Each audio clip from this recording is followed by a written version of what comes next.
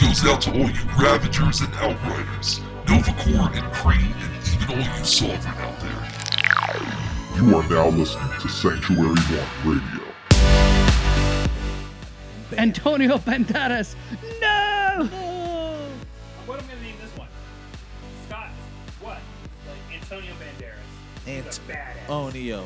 Onio. Did you notice that when he got big, he didn't do the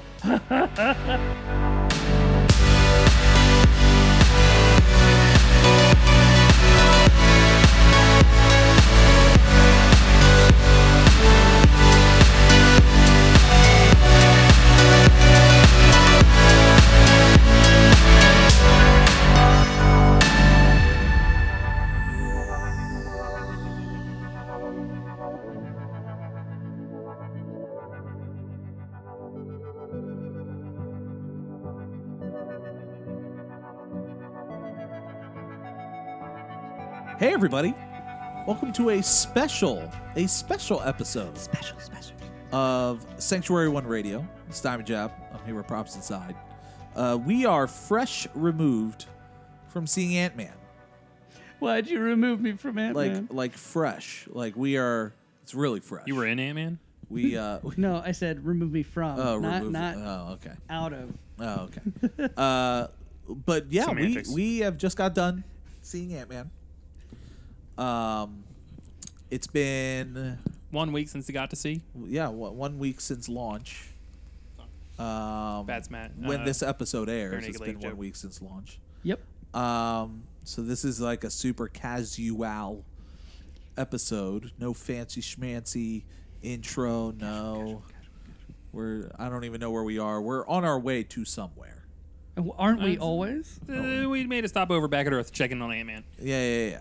Something, dark side, whatever. So we're going to start the film, spoiler free. I'll go into the synopsis. We'll talk about the film as a film, how we liked it within the scape of the MCU, and then we'll get into our spoilerific episode. We'll break it down, and I'll give you guys an idea of kind of where we are up to this point. But I want to start immediate thoughts of the original Ant-Man. What did you guys think of the first Ant-Man? Where did it stand for you? What did you think about it? Go. I thought it was pretty unique as far as MCU goes. It was a little bit of a chance, not as much of a chance as say like Guardians of the Galaxy. That was a big chance, but a big roll of the dice. But it was interesting in that it was like a heist movie. It was basically what it was. And can we make a heist movie interesting with superheroes, as well as make one where there was a superhero that was already established? And that's where I say, like, it's done something that no movie had ever done in comic book movie cinema before, which was to say there used to be a guy who was a superhero, and he is now passing that mantle on. Yeah. Every other movie has been, we're introduced to the character, they grow up to be the superhero. I mean, I guess the only one thing I can kind of think of is like there was a Zorro movie. I think when he was With Anthony Hopkins. Yeah, I think when he passed on the passes it mantle. on, yeah. That's the only movie San I can Antonio. think of where I remember like somebody who used to be a superhero is passing on the mantle to somebody else. So Mask of Zorro? Maybe like Dark Knight Rises at the end. No, that's not even him passing on the mantle. He's like, here's a suit. He's like, hey, here's the Batcave. Yeah, true. And then Robin, who knows? But that to me isn't like he wasn't like I'm Batman. I'm not Batman anymore. I want you to be Batman. True. He's And- like, here's some stuff. Anthony Hopkins in The Mask of Zorro is the only movie where I can think of that's even pseudo He superhero-ish. he trains him and everything. Yeah. Right. Okay. Yeah. I get you. But in comic book movie, like hard comic book movie cinema, that has never been done before. Yeah. And it's to watch that with Michael Douglas being like, I used to be Ant-Man, I can't be Ant-Man anymore, so I need someone like you. Yeah. And then to bring that up in the movie where he's like, the reason that he's using me is because I'm expendable. Like, he doesn't care if I die. Yeah. That's, No, and the thing is, and Scott knows this. You know, I mean, Yeah. it's a design decision for the movie that they own. So I really love the first movie. The fact that it was a heist movie first and then a superhero movie second. Mm-hmm. We're not given any exposition. Like, all the exposition for Ant-Man is pretty much done through dialogue. And by Hank Pym Ant-Man, I mean not Scott Lang Ant-Man. Scott Lang Ant-Man feels necessary for the plot. So when we're introduced to why he becomes Ant-Man, it makes sense. Like, if you were just dropped into it, it's like, I caught you stealing into my house and now I want you to wear this super suit, I wouldn't understand Scott Lang nearly as much. Yeah, it doesn't translate. But the exposition isn't long. Like, it isn't like we spent half the movie setting up him to be Ant-Man. That's what ends up happening, but we're given plot necessary things happening in the interim. And we're introduced to one of my favorite characters ever, which is his cellmate. Yeah. Lewis. Michael Pena, man. I didn't think so when I first watched Ant-Man, I didn't think it was a film that I needed. I didn't think there was anything about the film, like when it was coming out, like, I don't need this film. But I found myself really gravitating to it for reasons that I couldn't quite put my finger on when I first left the theater. Like, I left it and I went, I really enjoyed this film, but I didn't have anything specific. Like, I had moments, but I didn't feel the same way I feel about Captain America, the way I felt about some of the Iron Man films. Like, it was odd. It was this weird distinction. I felt differently with, like, Doctor Strange. Like, Doctor Strange, I left like, oh man, there's something about this film I really liked. The visuals, the whatever the case may be. With Ant-Man, I had expectations, and those expectations were met, but they were still pretty, like, solid expectations. So I didn't think I needed the film, but I left really going, I don't know if I can see the MCU without a film like this, like a break in the action. Yeah. To be honest, I mean, that describes it right there as kind of a break. It was like, it was not a heavy-handed superhero. Like, I mean, yes, it had its action moments and it had its boss fight, but like there was the heist part of it. I mean, was huge. So I didn't think this was a film that I needed. Yeah, right. Yeah. But it was a nice palate cleanser, like for the original Ant-Man. Like, it's to your point, it's a heist film, and that's what I loved about it. I loved about it being a heist film prior to it being a superhero film. It's continued the trend of getting thematic films more than getting the action film that people expected it to be. And having those elements, I think, is a breath of fresh air. And I would say they kind of, without giving too much away, in the second one, they kind of bring that kind of heist-ish. They bring it back a little bit. It's not quite as heavy, but they do bring it back. So, with that being said, I want to get into the synopsis of the film. It's really quick. Can you do the Netflix version? No, they don't have that out yet. Oh. Can you Netflixify it? Can I Netflixify it? I don't know if I can on the fly. I'll see what I can do after the fact. Okay. Scott Lang is grappling with the consequences of his choices as both a superhero and a father. Approached by Hope Van Dyne and Dr. Hank Pym, Lang must once again don the Ant-Man suit and fight alongside the Wasp. The urgent mission to save Hank Pym's wife soon leads to secret revelations from the past as the dynamic duo finds itself in an epic battle against a powerful new enemy. A couple things I have a problem with that. Epic is a strong word for how scale-wise this is. I don't want to spoil it because, like, I once we get into the spoiler section, I definitely have my opinions on the film. Like I said, I was like, spoiler free. I don't know if epic is is the term I would use, and also, they didn't approach him. He called them. He called them, and then they kidnapped him. Yeah. So approached, I guess, is a right. Like I have a little bit of a problem with the terminology they use in that description. Yeah. They make it sound they almost Netflixified that on their own. Like if they were like, and then they palled around in the lab. They're just like, Scott, what you up to? Yeah, kind of. Hey Scott, would you mind coming out and playing?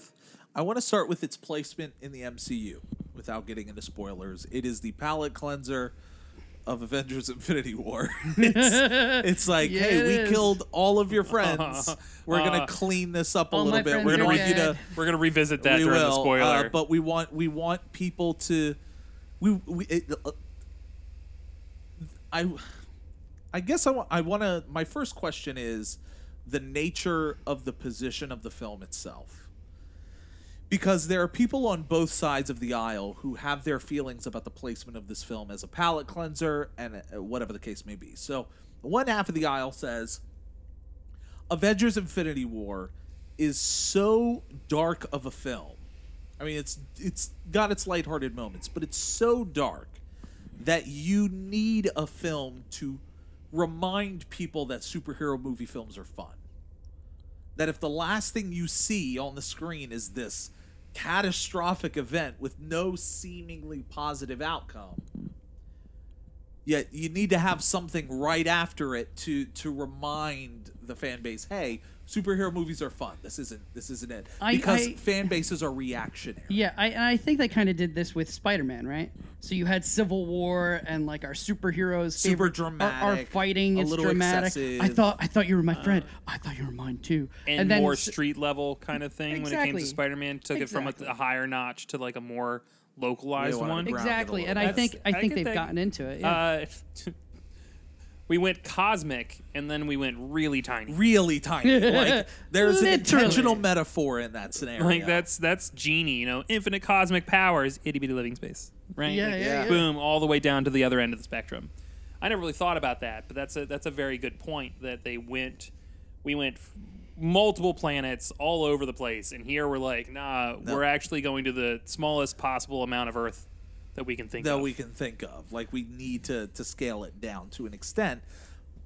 And I find myself torn because the other side of the argument says Ant-Man as a film, because of its responsibility, feels out of place isn't the phrase I want to use, but it's got this weird distinction because for fans in the back of their minds, the only thing they're thinking about is what they saw previously. Yeah. And so it's hard to go into a film that's trying to hit the reset button and you're not ready. You're like, I don't care about your reset button. I just got through this experience of Avengers: Infinity War. So it's All the my difference friends are between a palate dust. cleanser and being force fed something. Yeah. And there are different perspectives that are going around the fan base. It's why the film has these interesting reviews. There are positive reviews from it, and then there's a review that says from Dan Jolin at Empire, who says, while it proves an all-around well-mounted distraction, Ant-Man and the Wasp undeniably lacks the scale and ambition of recent Marvel entries. So the film is getting penalized for its position, And I feel like because that's- of the gradual increase of scale that the entries of the film have. And I feel like that's I don't think it's fair. I don't think it's fair, but like but that's the perception. yeah, and you can't help perception is reality, Yeah, yeah, right? yeah. That's what we say perception is reality, but it's unfair because timeline wise, it happens before, Or spoiler concurrently. territory, or Concurrently, yeah, we don't concurrently. even- yeah. It happens before the end of Infinity War, Yeah, yeah. right? So theoretically, they have no idea what's going on. These people, and I like that. Because it's I feel like the world it shows that there's a world outside of the Avengers. It shows that there are other things going on, and I don't think the movie should be penalized because of that. Penalized, I think, is a strong word. Like, But, well, how's that like, review- look that- at its Rotten Tomatoes. It's up there. It's up there. I mean, 88% or but something I, like I that? just mean in that review In that particularly. review, yeah. But everyone's gonna have their opinion. Like, Yeah. if But somebody even in the wanted MCU, the- like 88 is average for most of the MCU films. yeah. The lowest one is what? Iron Man 2? That's With the like an lowest 81, one? I That's the think. lowest. I would have thought Dark World. No, would've been- Dark No, World Dark actually World has is like an 88. It's like an Oh, 89. wow. But I think you also have to compare it in the era that it was made. Yeah, true. Like, and I say Dark World, while it has its problems, is not as bad as I think everybody else paints it out to be. Well, yeah, no. Through the lens of, well, one of the movies has to be bad. I- Let's just pin it on Dark Yeah, I mean, World. I agree. actually, Iron Man 2 on Rotten Tomatoes is a 73. That's the lowest MCU film. See, and I thought, surprise me. and I, The I'll be lowest honest, MCU film is a C on the grading scale. I'll be honest. I actually liked Iron Man 2 way better than I liked 3. I like 3 a lot more. There are but people that's who, me. there are people who could choose either. Iron Man 2, I have heavy issues with, but yeah. Yeah, Anyway, yeah. Anyway, But- like it's interesting how people have cherry picked aspects of Ant-Man to either dislike the MCU or to love the direction it's going in. Yeah. The palate cleanser I didn't really think about too much. The scale thing, again, I didn't really think about it too much. I was just like, this is just another story. This is just in that another universe. story. Yeah, We yeah. just have to get used to that. Like, at that point, you should be angry at Guardians for just completely detaching itself from the story. Like, yeah. Guardians 2 had almost nothing to do with the greater MCU story. Well, Guardians 2. Yeah. Guardians yeah. 2. You should be mad at that movie. But that's for why the a lot same of people. exact thing. There are people who don't like Guardians 2. That's what I mean. But is it? Those movies are going to happen. Yeah. They have to. We can't. If we're Not jumping, every movie can. if we're be, jumping from crisis event to crisis event, I'm out. For me, I have the ability just from being it, and maybe you can chime in on this, props. But I have the ability to be okay having a quotations here, slice of life movie of this is a story in the life of this superhero, because I do that all the time, right? So I'll read a current comic book, but I'll go back and read a trade from 8 years ago and still enjoy, even though I know where the character is now, I'll still enjoy that old story because it was a good story. As long as it's a good story or a good movie, I'm going to watch it. You could write, hell, if you wanted to do Ant-Man prequels and somehow, I mean, Michael Douglas has said he would love to do it with the de-aging. De-aging effect in this movie was Yeah. nuts. Oh my God, it was so They good. killed it. But he said with the technology, he would love to do Ant-Man prequels. I would totally be up for watching them. Yeah. Like him during the Cold War or something. No. I'm No? sorry. I'm out on prequels. What? Same problem I have with all prequels. Is Ant-Man gonna die? No. By definition, no. See, but for me, that'd be like impossible. going back and just reading a trade. I already know where the superhero went. There's a different investment for me in a trade than there is in a movie. Like in a trade, I'm reading, and I can take that. In a movie, if your scene is building dramatic tension on the fact that Ant-Man might die, and I know that is impossible, I'm watching it. It's trying to play out. I just completely detach from it. Okay. For me, like that's. But see, I just can't do prequels. that's different for me. Like I Yeah, would that totally love to seems see more it. like a consumption of the medium more Yeah, than it yeah. is the actual content itself. No, for me, it's correct. TV versus like the difference comic books. between TV and reading. But I can Yeah. reread a book despite me having read it before, and I can rewatch a movie. But in Sure. the moment in the movie, if I'm even attempting to get it's bought into probably what's because happening, in reading you're creating the visual perspective yourself. Yeah, compared yeah. to if your the intention movie is to do kind of spoon feeding it to you. if your intention is to do a prequel, start with it. Okay. Yeah, it's called your first movie. Correct. Don't move backwards unless it's relevant to the plot you're trying to move forward. But I'm just saying I'd be up for it. Yeah. Right. Some people would be. That's cool. If they ever did those, would I watch them? Probably. Would I go enjoy them? I would sure shoot and try. But the same problem I have with like the Solo movie. Yeah, no, I hear I you. don't unless There's it's no answering stakes. questions that I have, and I don't really have any questions that I've been wanting to answer about his time in the 80s. Mm-hmm. Like the only other question I have is, where are the other superheroes? And Yeah, the other yeah, thing yeah. is that might come off as a solo film. Is I don't really have questions True, about him true. in the 80s. So why do I have the film Right. in the first place? If they can come up with things that need to be answered that movie can answer, I'm all for it. But we already know Shield at that point was taken over by Hydra, basically. Yeah. Telling me a story about Hydra being in charge of Shield at that point in a movie medium just doesn't seem In the Worth it to me. TV show medium, I think it's interesting. right. If you want to Yeah. do Ant-Man TV show with Michael Douglas as a young dude, go for it. If only he would say yes to it. Right? You Just never get know. a younger actor and say this is Michael Douglas in the 80s. CGify plaster his face over it. But I think we're digressing onto a different Yeah. Yeah. different subject. the movie as a palate cleanser, as a movement medium between Avengers, essentially. between Avengers, right? It's Yeah. They've said that they made these to be important to the Avengers. They said we could have designed them just to be place filler, but they didn't want them to be that. They wanted them to be relevant. So something that happened in this movie is relevant to what is going to happen in Avengers 4. And if whatever it is, trying to figure out what it is. is not obvious at all. There's a couple of fan couple theories things. that I think that are pretty close. We'll get to that. There's But a couple that's things. spoiler. I want to start with be. that when we get to our spoiler conversation. Spoiler conversation later. Yeah, We'll yeah. save that for later. Now, one thing I would like to ask is, spoilers aside, do you think this keeps? Because one of these things that it has to do, and I think Captain Marvel has to do this as well, is keep the excitement level going. For the next Avengers movie. Do you think this keeps your appetite?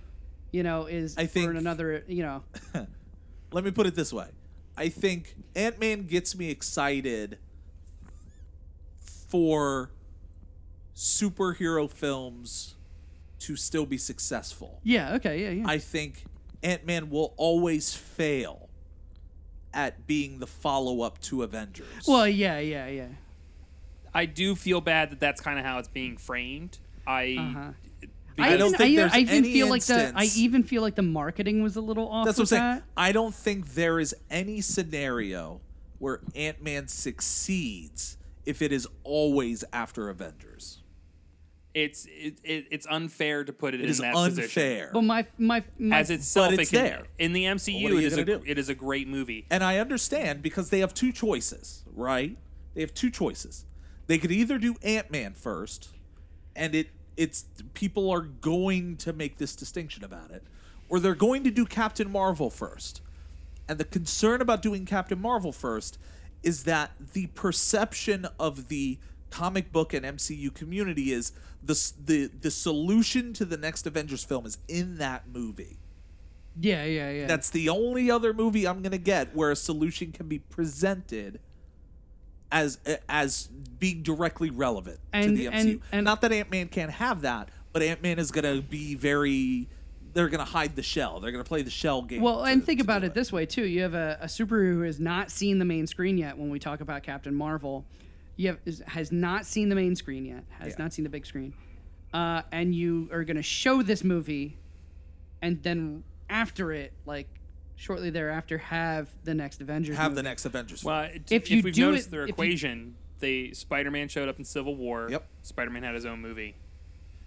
Afterwards, then we had what Black was- Panther, same thing. Black Panther. Well, kind of Black Panther pretty much closely immediately followed the movie he was in. Yeah. Like they So they this is introduce the a character- reverse. This is right. the influx. Well, they typically will introduce a character around when the movie that they're supposed, like either right before or right after the movie that they're relevant in, to go from Avengers to Captain Marvel, and like I believe your point was, then to Ant-Man, then back to where Captain Marvel's relevant. Yeah, it just that wouldn't work. It's yeah. leapfrogging, and there was Yeah. no point to do that. Whereas Ant-Man happening concurrently with Avengers 3, and you already have some type of history with the character. Yeah. So you have more flexibility on where to place them. and without going to spoiler territory, making the end credits relevant to the other movies ties that in. I don't think that would be as dramatic without yeah. It would feel like more of a reminder correct. Whereas than this it one would be an event. Correct. right. Yeah.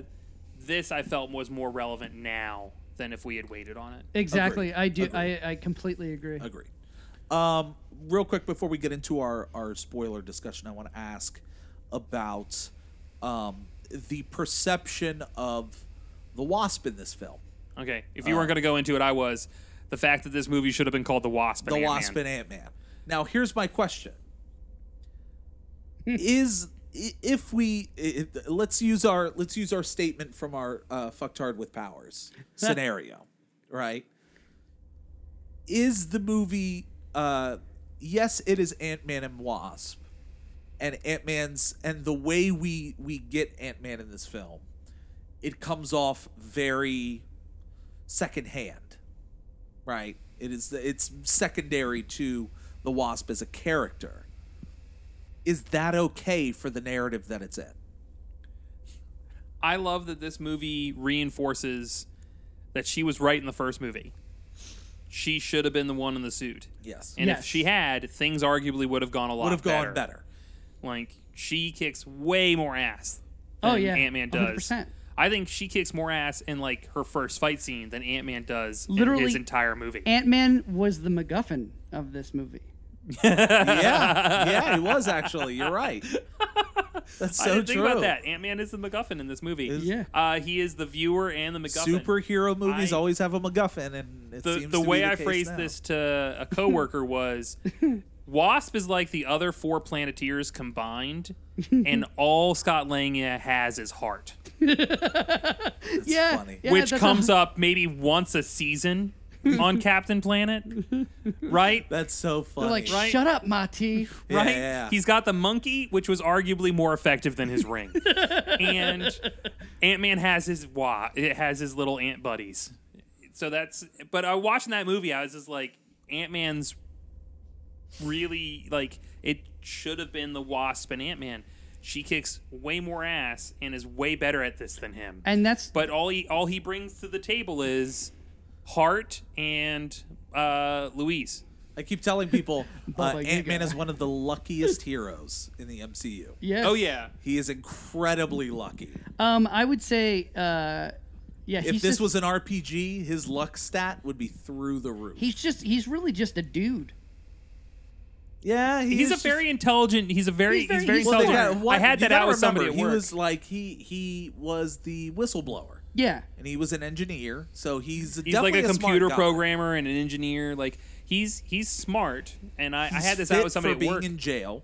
They don't go Yeah. into it very much, and I feel kind of bad that they really don't highlight how smart he is. And I think they attempt to during the movie at times to Like- kind of like- remind you that he's not dumb.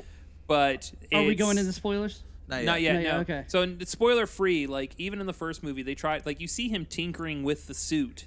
Yeah. Like theoretically, And There's a then- difference between being comedic relief, Yeah. and being dumb. Well, comedic relief. he even talks about the business that he has in this movie. yeah. They make it so like He's obviously like- he would he's have the- to have some sort of intelligence to run it.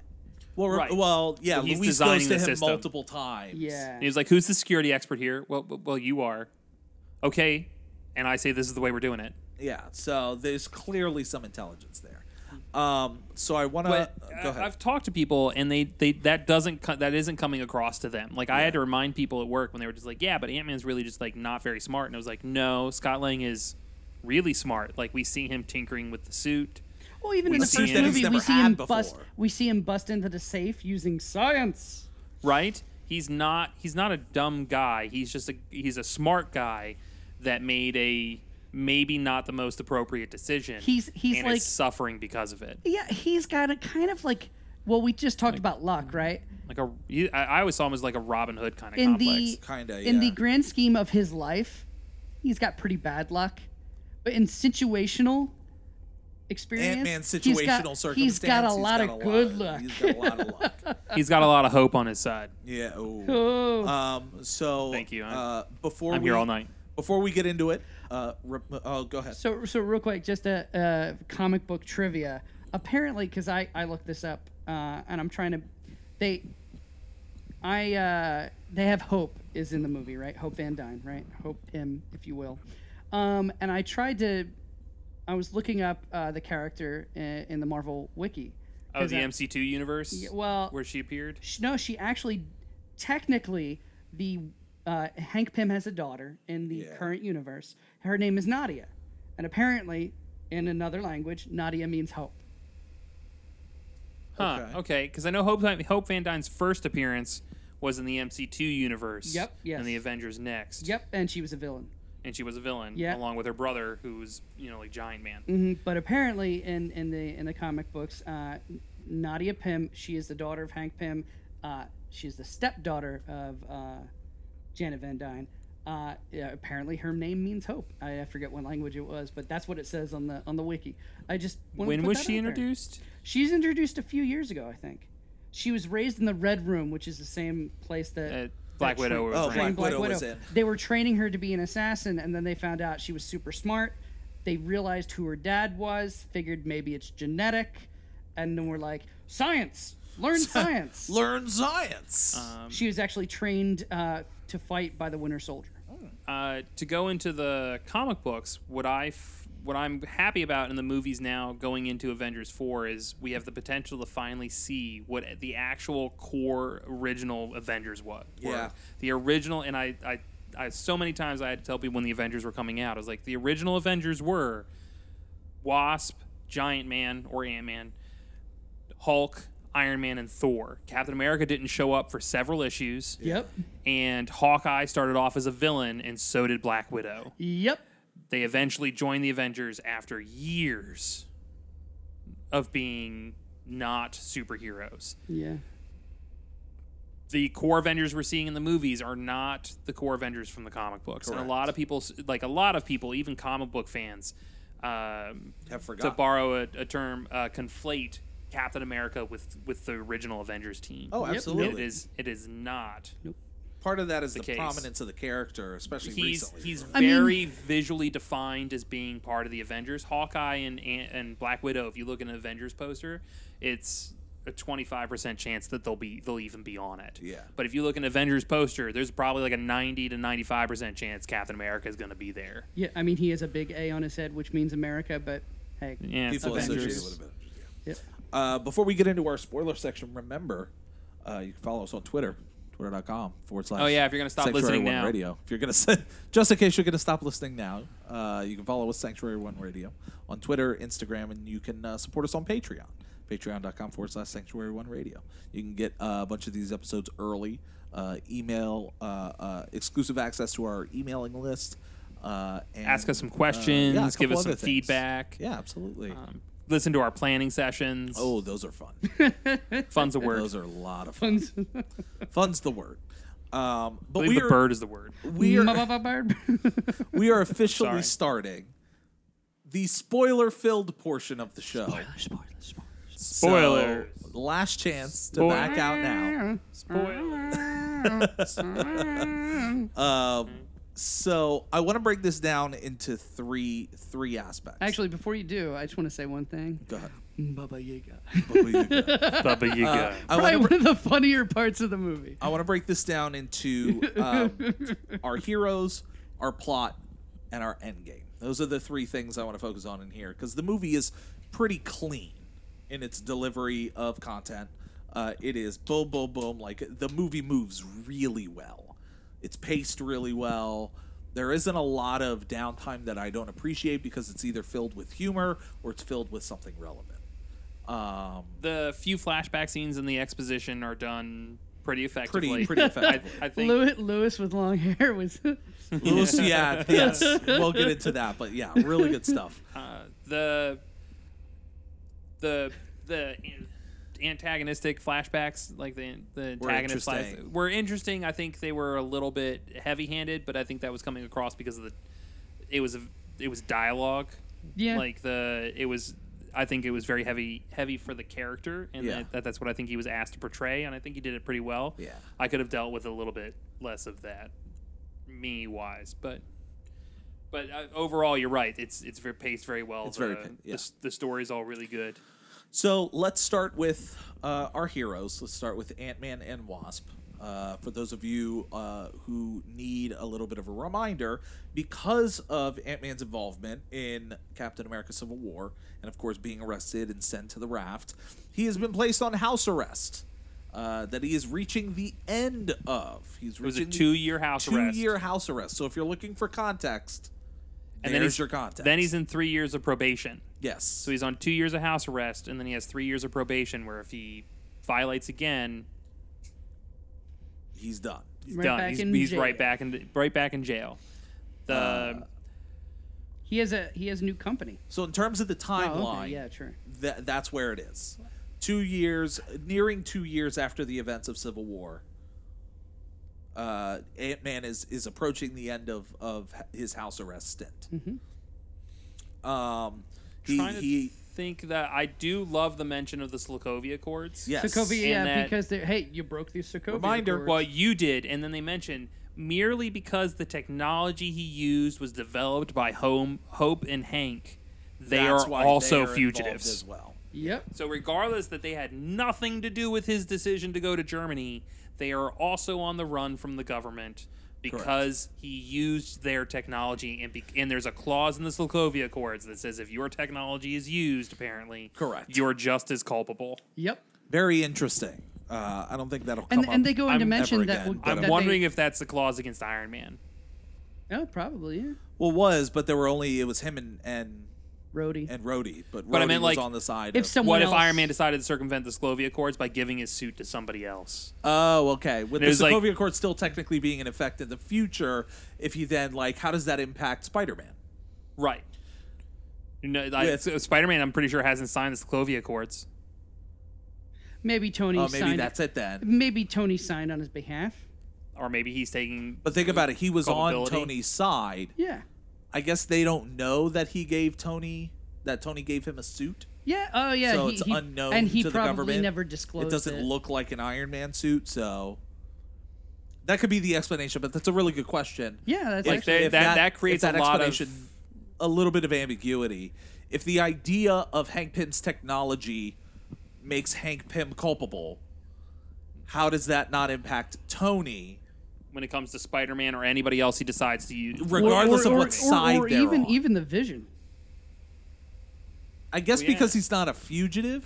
I Yeah, guess yeah. that's Maybe why. maybe it doesn't make. Yeah. Spider-Man wasn't a fugitive, so that doesn't necessarily mean. But that's I'd have to see how it's written. That's a very interesting dynamic, like how technology. I'm wondering if they passes actually hands. have the Sokovia Accords written, like they got like a lawyer to go through and write all the I would write all love the that. clauses. I would love to see that published. Because I would read it. Oh yeah, I think we all would. We'd be like, okay, what's this like?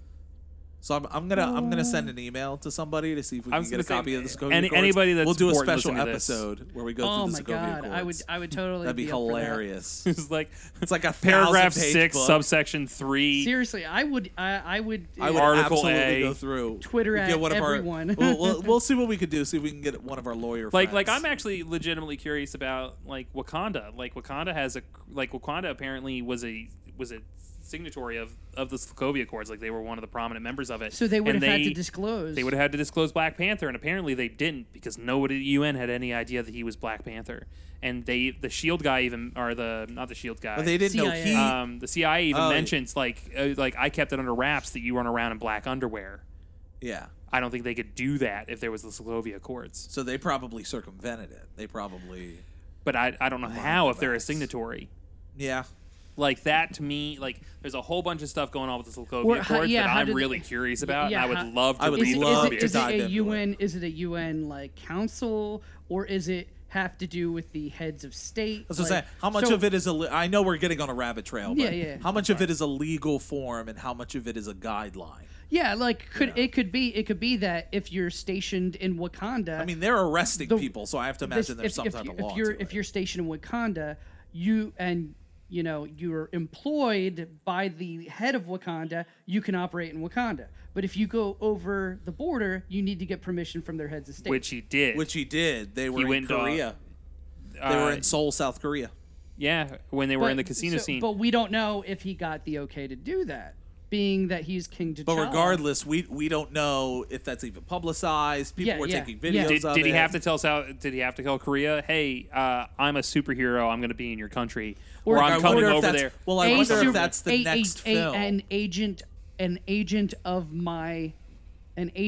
my team for the Sokovia Accords is going to be in your Well, I think part area. of I'd be interested to see if part of the next film for Black Panther, before we get back into Ant-Man, is Is about that, right? is about how much Wakanda wanted to come out as a country to the world on their own, and how much Black Panther's presence in other areas around the world forced it. that to happen. yeah, yeah. Which I question. think is a very interesting dynamic and creates a lot of tension within their own country of, hey, we had our privacy.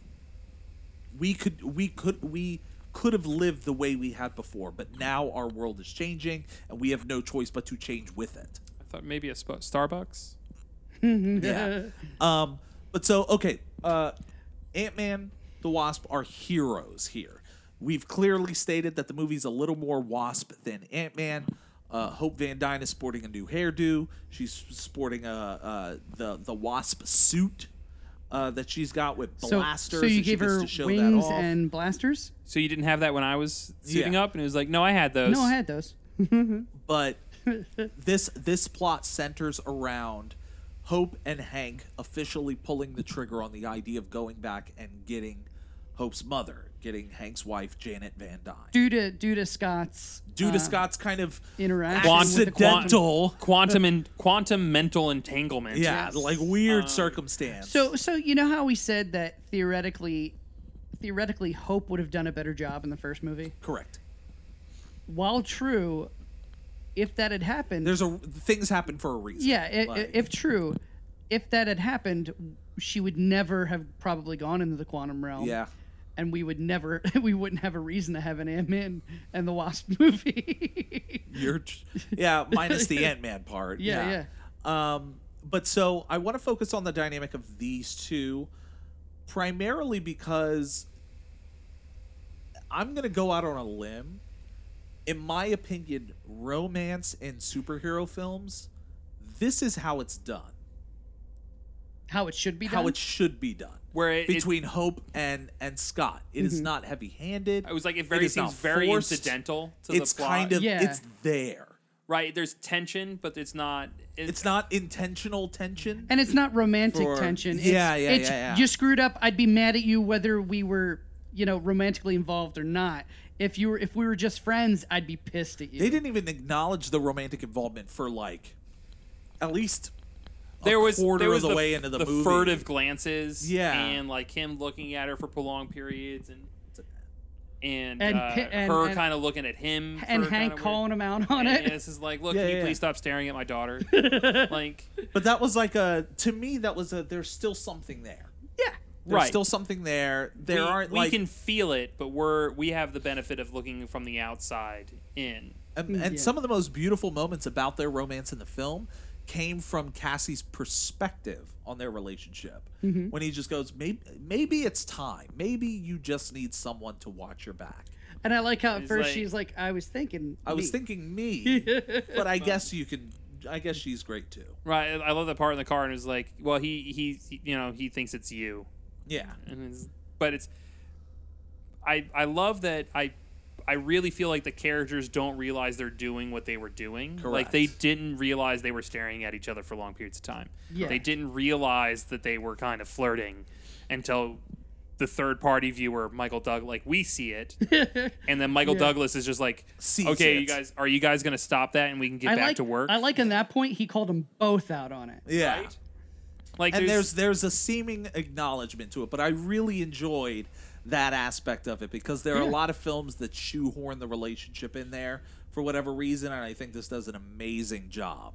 of it just kind of be it's in there, it's in the plot, It's but organic. it's Very It's- nice, yeah. very organic. Yeah, absolutely. It's the Gluten moment free, when, organic. I think the first time they kiss is right after she saves him from the right bay, after right? she saves Yeah, him from yeah. the bay. Yeah, But it was like she legitimately thought he might die. that's like the end Yeah. of the film. Yeah, right? yeah, right. and that's the first time we actually see a romantic Connection between them. Yeah, Like not they- like them touching or holding hands or having an emotional moment or anything sorry. like that. That is the first major emotional moment they've had. Right. Yeah. And In that film. besides Scott Lang Oh yeah, Scott Paul Lang. Rudd acting as Michelle Pfeiffer possessing Scott Lang while talking to her daughter and husband. Jelly Yeah, yeah. bean. The hand holding The moment. hand-holding. That So was for those of great. you And then wondering, he comes back and he's So like, for- "Why are we holding hands?" so for those of you wondering, and this gets us a chance to get into the plot a little bit. Ant-Man is the MacGuffin. Let's start with the B plot of Janet Van Dyne before we get into Ghost. The B plot of Janet Van Dyne is that she is trapped in the quantum realm based on the events that Hank recurred to Scott in the first film. During the Cold War, they went to go stop a missile in Russia. Janet went Subatomic. subatomic, couldn't get out. She's been down there doing whatever the fuck she's doing for however time passes in that area. What does she eat? Yeah. So the reveal is that she's kind of been surviving down there. We don't know how. We just know that she felt the need to weaponize herself. What I don't understand. I get that you don't get it. What evidence do they have? Like they know Scott traveled down there. They know that Scott had a perception of time elapsing, Yes. so he could interact. He could move. That meant his bodily function. His body was still Yes. consuming energy to do the functions that it was doing. When he was down there, that means that she would have been down there in basically a kaleidoscope, out of a Scott kaleidoscope wasn't- for 30 years, for 20 Well, some odd I years. So think- here's the I Like, think why he- did they think that she would even be alive anymore? He was in the. He could have been quantum but entangled he with her wasn't. corpse. He wasn't where she was. No, he was in the void that they had Yeah. to get But past. they didn't know that until she told them that she was past that Well, void. he also said he couldn't remember a lot of what happened in the quantum. but but realm. like, why would they think there'd be food there? Yeah. It could Like, be just, what? There is no evidence It's- that it she's could- still it could- alive. I think they were going to me they sort of thought they were going back for a corpse. Well, Either potentially, that but I or- think their thought process was Scott went the furthest that Hank knew, further than Hank knew they could go. So what could be further? But Scott know? came back, and Yeah. that was the distinction. Hey, if he can come back, then there's nothing preventing me from going. His fear was I could go, but I couldn't save her, so I can't come back. But Scott has found a way to come back. So now I can build the structure that allows us to go there and come back. So I don't know if there was I don't know if they knew whether or not she was alive.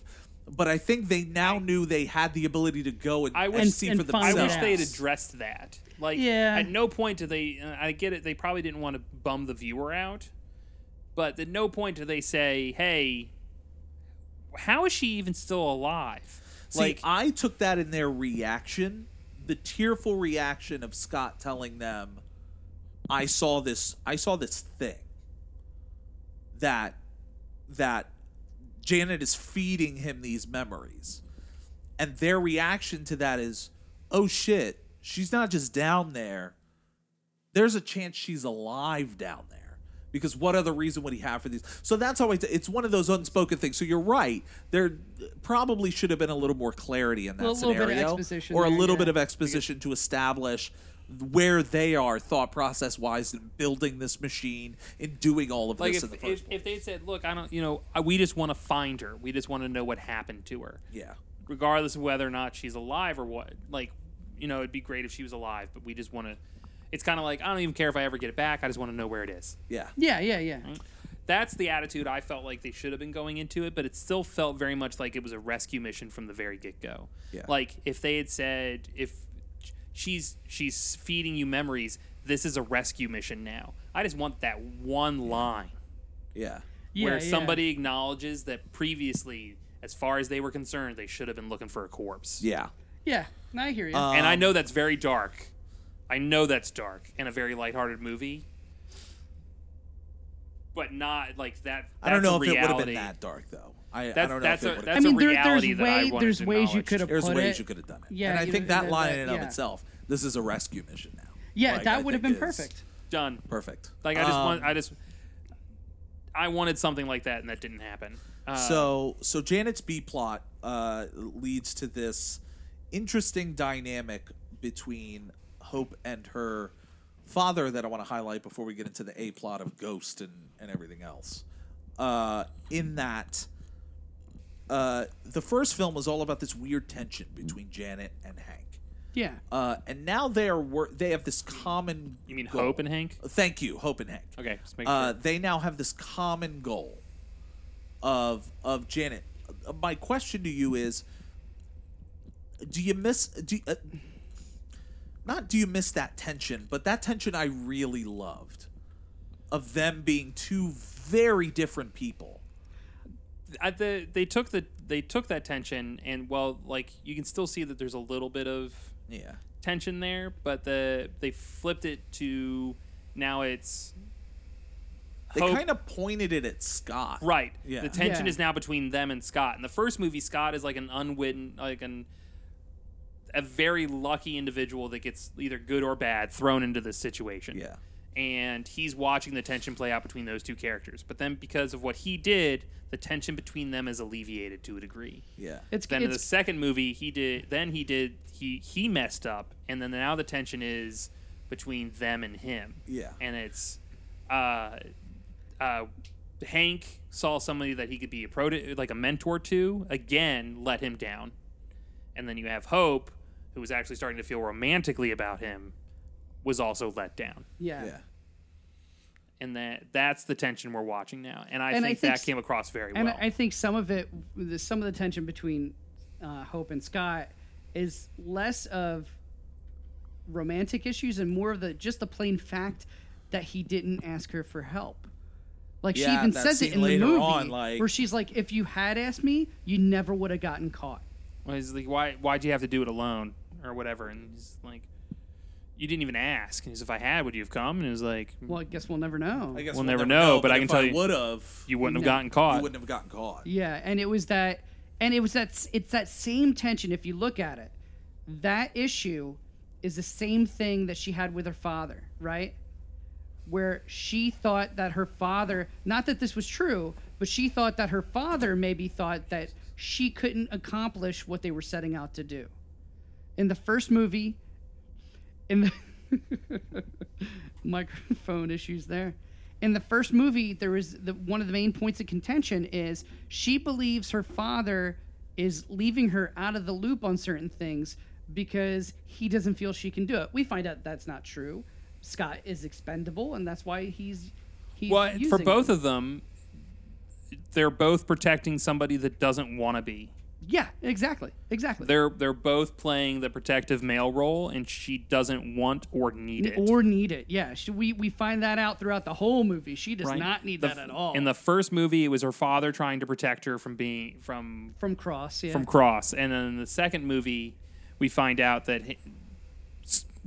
Scott was trying to protect her from the legal ramifications of what happened in Germany. Sokovia, yeah. And she doesn't want or need their help. Yeah. Or protection. And you're right, this movie really underscores because, again, she kicks way more ass than I'm guessing either of them did. Yes, yeah, exactly. Ever. Yeah. So let's talk about Ghost. Let's Baba Yaga. Baba Yaga. Support characters, by the way, phenomenal in this film again. Oh my god, yeah. You put the dime in the jukebox, you got to let it ride. T.I., fantastic. Is it? Oh my god, is that a truth serum? Is that the whole truth serum bit is truth serums are so myths. out of their crew. Everything they do is like so out of left field, but it humor wise, works. but it's so funny. Yeah. Everything they do, and you get to know them a little bit more. Yeah. Especially Lewis, which I mean, I could always Lewis telling a story. Michael Pena is such a good actor. He's so good. I'm so glad that he's actually doing well now. And his heart. I love the vehicle of the truth serum. Yeah. To do that, and he goes all the way back to the beginning, and Birch stops him and goes, "Wait, no. I don't mean." What does he say? I don't mean where is Ant-Man figuratively. Like, right, I mean literally. I mean literally, where is he? And I love the other characters is like, no, you put the dime in the jukebox, you gotta let it ride. You gotta listen to the song. You're stuck. You got no choice in and then he starts going into this and then he starts going into the jukebox. Like yeah. The song on the jukebox, it's so good. And to only have Morrissey songs? Yeah, just really good stuff. So let's talk about Ghost for a minute. Yeah. I liked this person because it wasn't like I'm evil because I'm evil, and it wasn't even really evil. They're just, I'm doing this thing because it's necessary. So this is kind of what I want to preface the question. I'll let you guys get into like your perspectives on it, but I definitely want to get an answer for it, and that is, the trailers for this film present Ghost as kind of the villain of the film. Yeah. That is relatively the case, but it's not completely true. Exactly. My question for you guys, and again, get into your thoughts and then give an answer to it, is we have applauded villains with a little bit of ambiguity, right? We've Yeah. applauded anti-heroes or whatever the case may be with ambiguity so that we could live with where they are. Like our Lokis Exactly. and whatnot. Is this the case of too much ambiguity or trying to present the villain in too positive of a light to lose a little bit of that connection? I want to get your thoughts on Ghost and think about that. But is it too much of trying to position a villain in a positive way? See, I think that's why they had the secondary villain, who really wasn't like a super villain, but I think that's why they had the secondary one. So at the beginning, you kind of don't get the whole kind of more positive spin on Ghost, right? You kind of get You this get the mysterious- villainous look on the- Ghost. Exactly. And then by the time you get that information, you've still got someone else who is technically an antagonist there to I think to we're kinda focus we're on. evolving into a point where you don't need a villain. yeah. Like this movie really doesn't have a villain. Instead it has like a pseudo anti-hero in Ghost, and you have a butthole of a mob boss, but the antagonism or the driving motivation against the character is the situation that they're in, and all it's of a that rescue comes mission. together. Yeah, Right, it's a all rescue of that mission. comes together, but it's like saying like it's like the iceberg in the Titanic. The iceberg isn't an antagonist. It's just something that's happening. Yeah. In this movie, I don't really think there's like a primary antagonist or a supervillain, So- and we're moving towards. I'm kind of hoping where we're moving towards out of the equation that there has to be a supervillain in a superhero movie. yeah. That doesn't make any sense if we're moving out of the realm of superhero movies and into genre movies. Yeah. Like X-Men Apocalypse. Like that movie is hampered by the fact that they're like, this has to have a it has to have a supervillain in it, instead of just saying it's just a disaster movie with mutants in it. Yeah. But it was a disaster movie with mutants in it, but they just spent so much time on a supervillain that I just didn't care. Yeah. This movie, Ghost is probably the most relatable antagonistic element in a movie so far from us. Yeah. So like Killmonger is the next closest, but Killmonger, like I said, for me personally, I can't relate to the racial things that he's referencing. I can relate to a kid in an accident that loses their parents and then is forced to become a killer. Yeah. Like I can understand personally that would suck. I get the racial stuff, but I will never understand what it's like to be black. I can't even conceptualize that. Yeah. Personally, I can kind of conceptualize what it would be like to lose my parents and then be forced to kill someone. Yeah. And I can relate to that a little bit easier than I can to Killmonger. So I thought that was a very interesting element. Even like I'll never be a king. I can't really relate to the feelings that Loki has. I think a lot of us can relate to feeling overshadowed by a sibling at times. Yeah. But this one I think is the most relatable core of how they became what they were going to be. Yeah, you have so real quick, if you compare the two movies, if you have the iceberg, we have the rescue in this movie. Does that mean that the Billy Zane of this movie would be that dickhead mob boss? Correct. So let me put it this way. It is intentional for me not to like Birch Yes. as a character.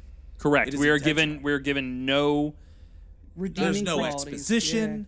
There's He's charming, I guess, in its kind of a kind of way, it's- but it's more like dickish Yeah. charming, Smarmy. I schmarmy. guess. But there's So let me put it this way. I love the actor. I severely dislike anything that has to do with that portion of the film. mercenaries for the sake of bodies that are present during the chase sequence at the end. I agree. I dislike that element. I of them. dislike Yeah, it yeah. heavily in this film because that's all they are. They're just we need a random third party to be in vehicles to chase out to make this end sequence happen. So I need you to pick 7 different groups, roll a dice, and whatever number it lands on, that is there for the people there. Yeah. I kind of wish it had just been Hydra. That's my point. Like remnants, yeah. That is my point. They there. introduced a Hydra Thank element you. that was interested in Pym particles in the first movie. Yes. Run Yep. with it. Just introduce I them. don't They're looking for Hank Pym. understand why they continue to go the ominous route, because Birch even makes the statement, I need to get this technology because I need to deliver it to very dangerous people. We don't need that anymore. We get it. There's We dangerous get it. people There out there. are dangerous people out there, and it's Hydra. Just call it whatever it is. Call Hydra, You- Hydra. Theoretically, you could even have done something like advanced idea mechanics. I'm sure they still Sure. exist in some way. Like it Something. boggles my mind that a film this good went with the faceless generic enemy route. I think what they might have been thinking is the turnaround for Ghost. I think they were hoping was more of a reveal moment. Kind of, I was likening it to like that Solo when they pull off the mask and you see that young chick, and I think it was supposed to be like a reveal for us, Yeah. and it just didn't come across that way. We might, as viewers, not be reading as much into that, but I think they were hoping people would get the turnaround for Ghost would have been a much more revealish moment. If they introduce Hydra as an element, you're immediately like, they're the bad guys. Yes. Whatever Ghost is doing, she might not be a good guy, but they're the bad guys. I mean, they but you tried could- to you trick could- us. But into they were thinking already the Ghost. bad guys. But see, in They the were film. in the film. They came across as stoogish. The fact Yeah. that they came back again kind of surprised me. See- until they did but that's when I started realizing See, the what- Ghost what if- wasn't the bad guy. What would have been interesting is if we got the reveal of Ghost, and then what's his name Birch came back with Hydra, That's and he where said, I hope they'd go. "These are the people who Well, think want about it. Those scenes are back to back. And it would give We her get the reveal of Ghost, and then Birch goes to Lewis to look for the location of where Pym is. So those scenes are literally right next to each other. How cool would that have been though? And it would actually have given Ghost more of an impetus to keep. And think of it, that's a double reveal if you To- do to- it that way. yeah, to get you the- get the reveal of Ghost's backstory, and you go, oh, okay, like that's a terrible situation. I now feel for this character. And then what do you do with those feelings when you're then presented with Hydra. Hydra? And the thing is, it would be more Do I have impetus two villains, or for do I have an for anti- Ghost to keep that technology to herself. Correct. Yeah, Because she absolutely. used to work for S.H.I.E.L.D., and if she thought she was working for S.H.I.E.L.D. the whole time and wasn't part of the Hydra bit, that would just make her more of an anti-hero. And think of it, the Hydra portion in terms of her, the only relationship is a very Winter Soldier-esque Yeah. style relationship. They Yeah. turned her into a They killer. turned her into a killer. I think the thing that's much more impactful is that you really then have 3 parties vying for one item. Right. Ghost wants to survive. Ghost wants to They survive. want to save Janet Van Dyne. And Hydra just wants Hydra to kill just people. wants to kill people. I think that would have worked a lot better. And I think 100% I think agree. it works so much better than having they want to save Janet. Ghost. Yes, she wants to survive, but then they threw in this weird caveat of, well, she wants to use Janet. She wants to use well, when Janet comes out, we're just going to use her essence to survive. to survive. It'll right? kill her. Maybe it won't. So it's like still trying to position her as this Semi-antagonist. semi-antagonist. It's Yeah. still trying to put her in that box. And I thought it would have been much more interesting to have a hero and an anti-hero vying for the same item when I agree with both of their positions. Oh no, I Yeah, agree. yeah. And a villain in a villainous organization doing what they usually do, Yeah, exactly. Being villains. being villains. Not like having a it's villain, I fine. think, creates too much ambiguity for me to really get the full enjoyment of it because I'm constantly asking questions. It's like a Bond movie with way too many questions. It's trying to be more than what a Bond movie is. I as long as it's not, I'm hoping we're moving to the point where we can get away from a villain and just own like if it had just been about the rescue mission, cut out Birch and it just becomes Ghost is really determined to get this thing so she can save herself, and you guys are trying to kill. Oh, that's very superhero filmish. So don't get me wrong. I dislike Birch in the film based on what I got because it's there. I just think the potential is there to make something that is much more interesting in the universe that they're in Yeah, yeah. yeah. Than what they gave us. Yeah. than what they gave us. That still is not Avengers oriented in its impact. Yeah. So And it might have just come down to like Peyton's very big on localization. yeah. And maybe that again, he just wanted to get, like his vision was a self-contained. Yeah. Do I really want to Ant-Man. bring Hydra? This Maybe thing hasn't Hydra's- hasn't been mentioned in. Yeah, maybe Hydra's too global, or Well, think about it. When Since was the Civil last War. time?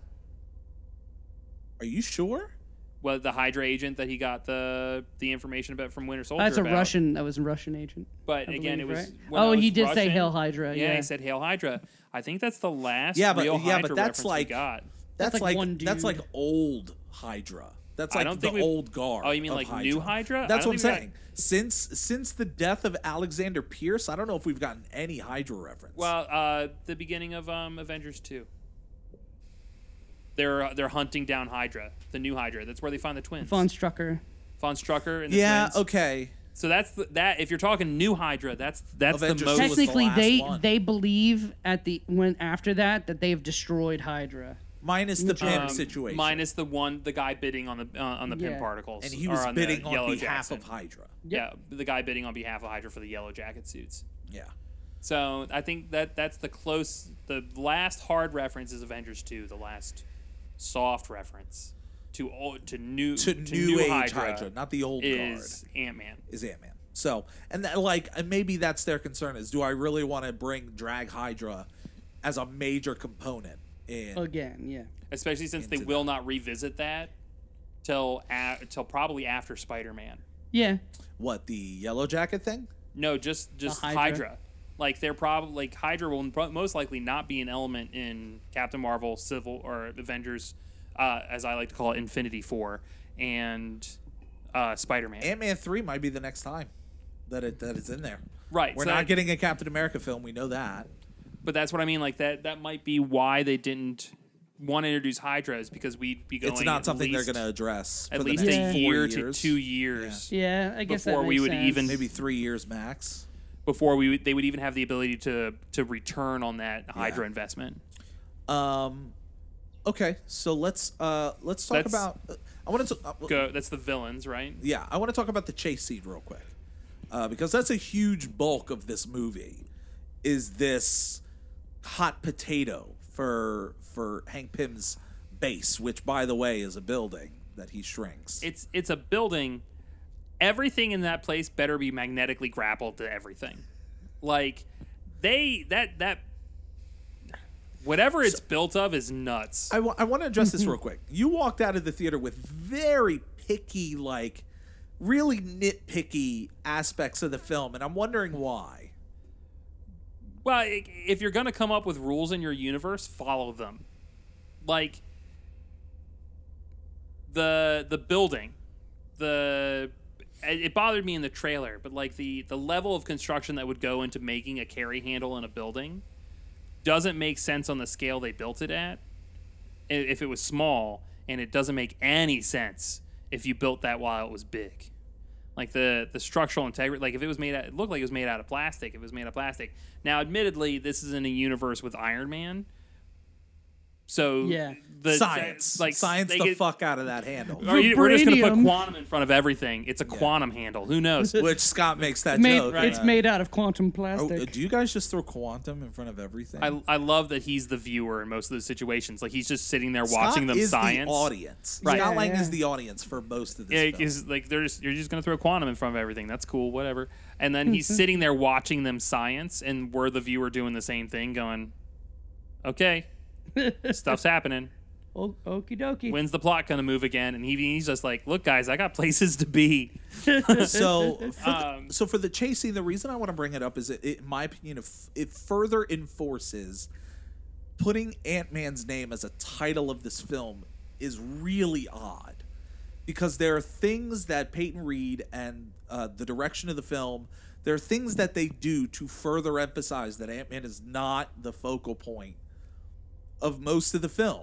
He's not in the driver's seat during the chase sequences for most of the film. Yep. He doesn't go to the quantum realm at the end of the film. So he's not the heroic character that Right, goes Michael Douglas is the guy who goes to the Michael Douglas quantum is the realm. one who goes. In this situation, he was the distraction, yeah, like he is not And the the MacGuffin, centerpiece again. of these and things. he is the MacGuffin. Yeah.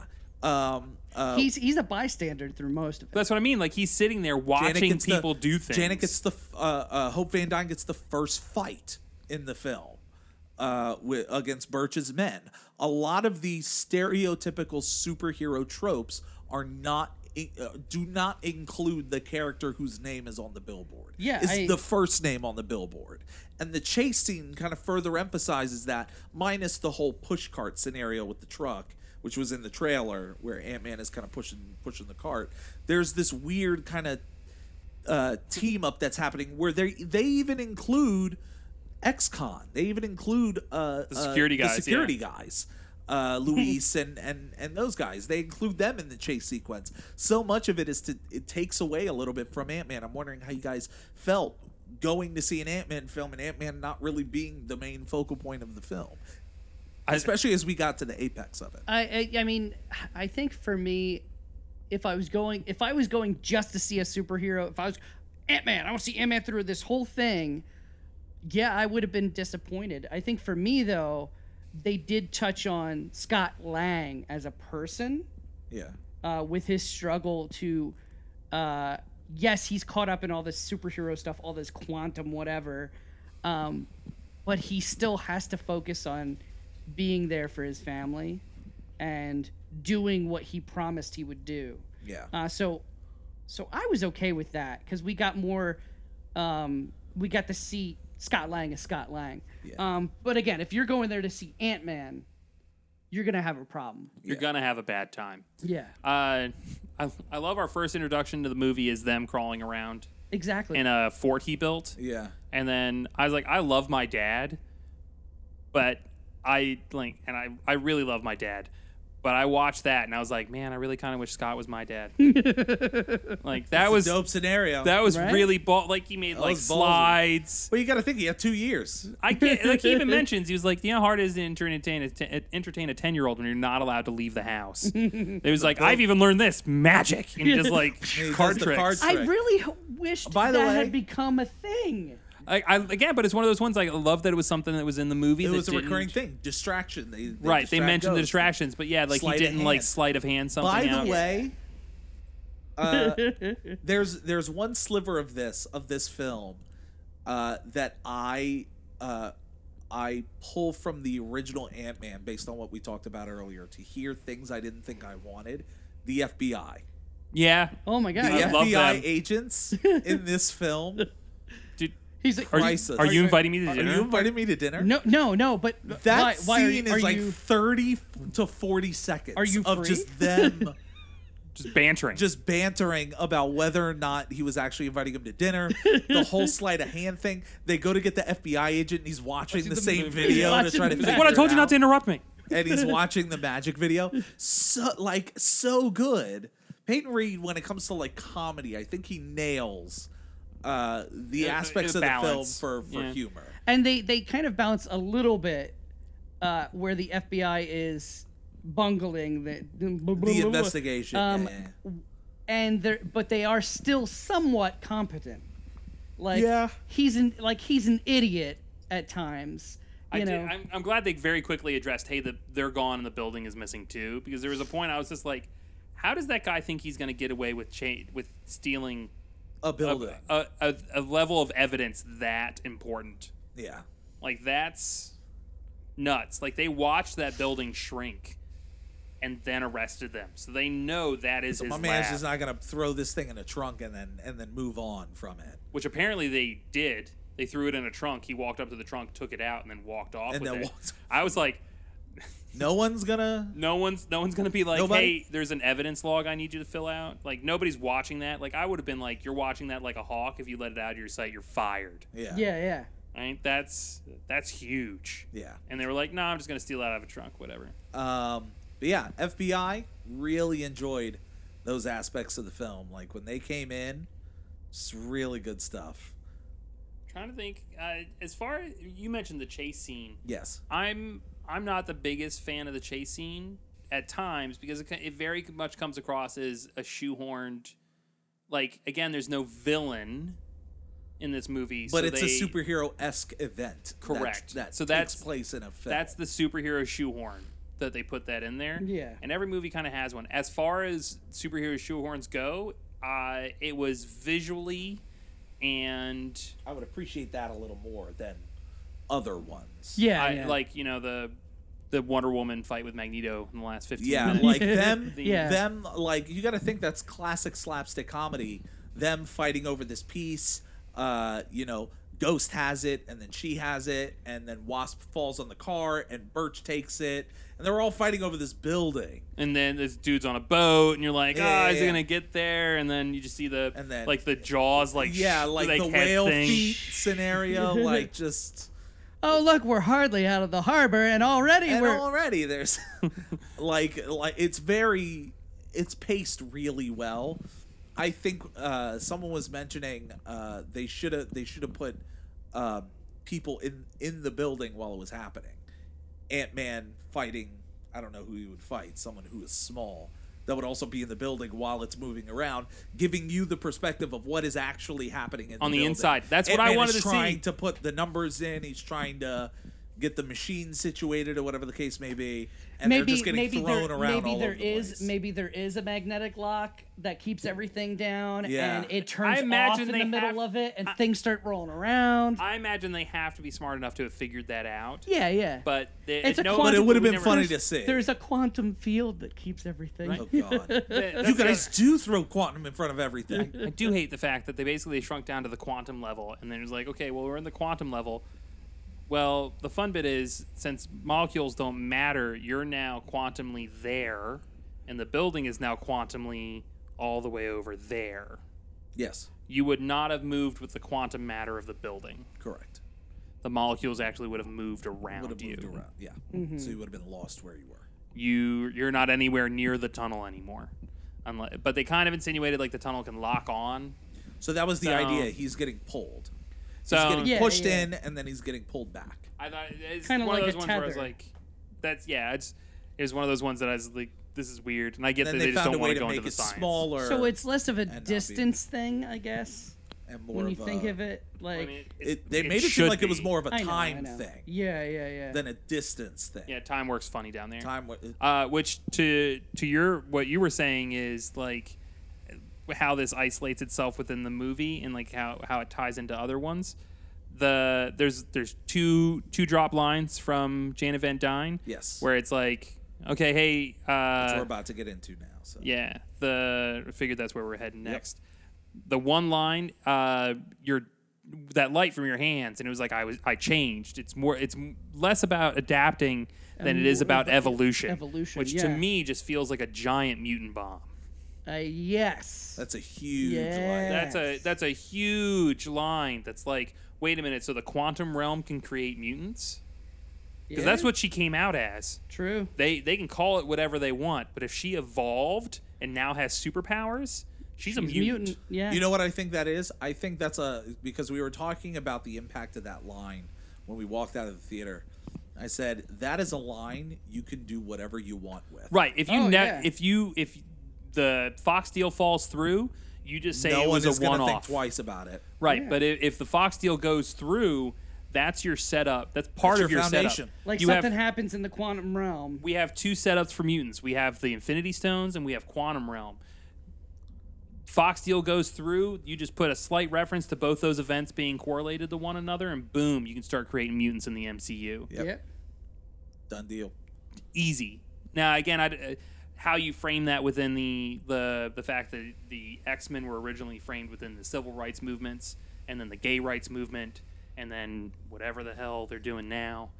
I would frame it within the refugee right movement.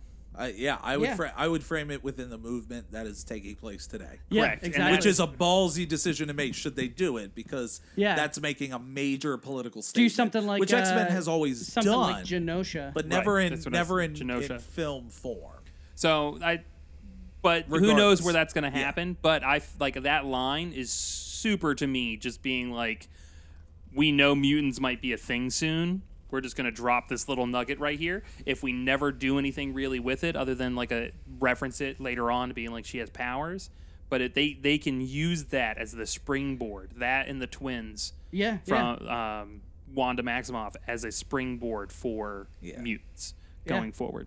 Agreed. So that line, and then the line right before the sadness, where she's like, as you're getting past as you're about to enter the void, like, watch out for tardigrades, they will eat you, which I don't understand how she knows what tardigrades are or how they interact with them, because she was below their atomic level.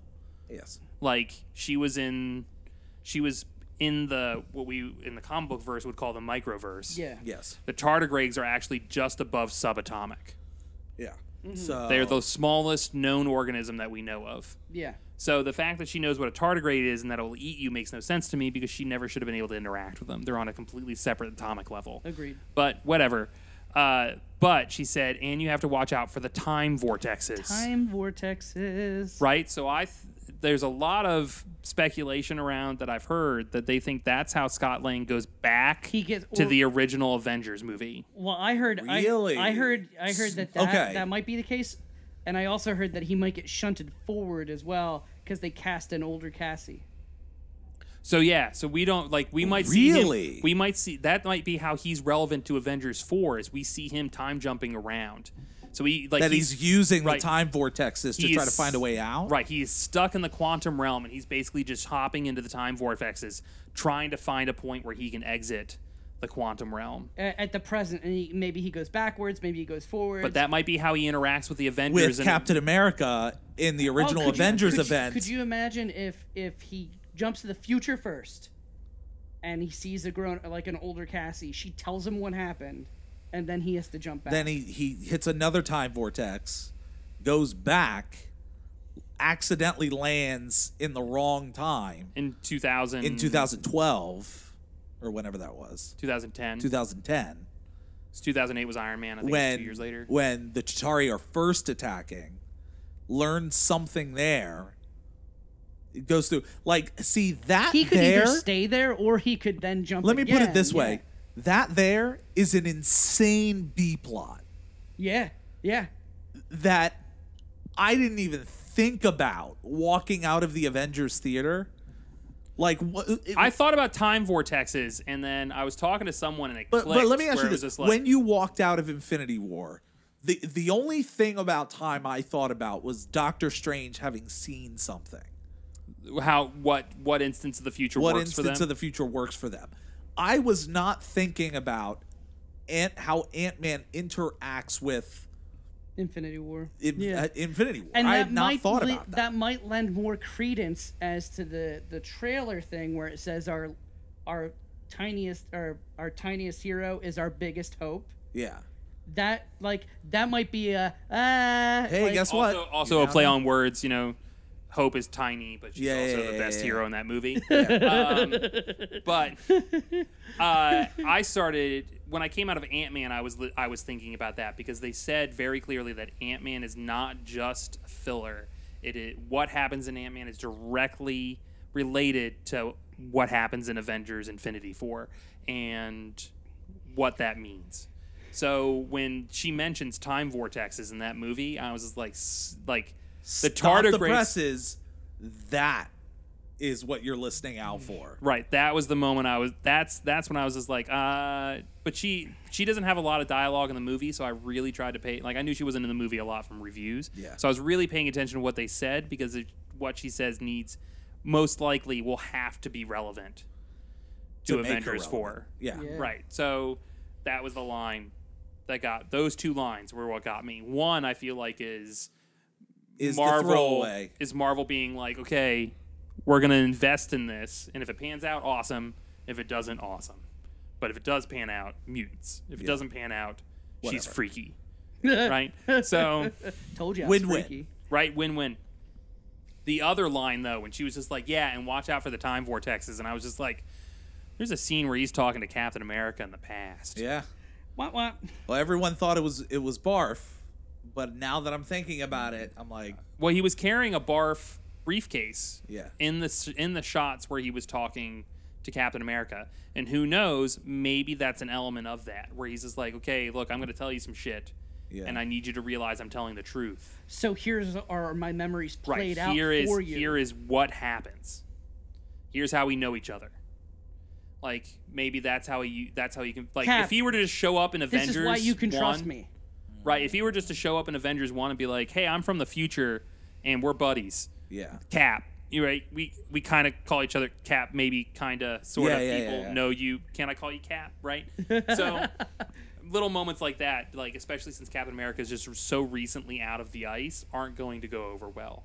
So if something needs to happen there, That's it. So I know we're getting way off track, but now like my brain is like percolating, it's right? percolating because the danger you play with that is now you're fucking with timelines. Right, and we already know from Doctor Strange that messing with time has serious consequences. So now imagine for a moment Captain America in 2010 knows what's going to happen in the future.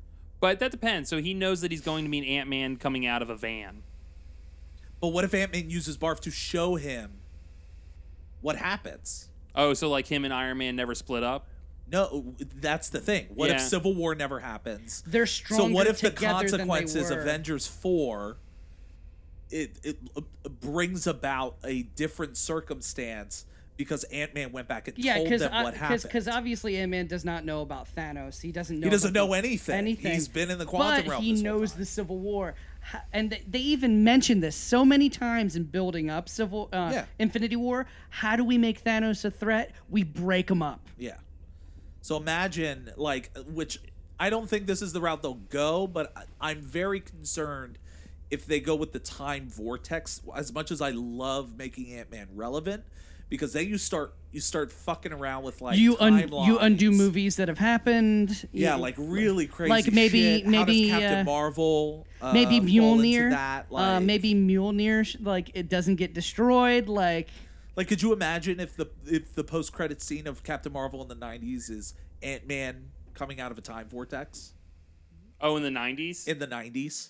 Like talking. He gets thrown out of a time vortex. He's talking to Nick Fury in the 90s. He's like, oh, hey, you're dead. Yeah. Now all of a sudden Nick Fury knows about an Ant-Man from the future. Like really, like it he could comes get out and he just goes, crazy. "Do you have any orange slices?"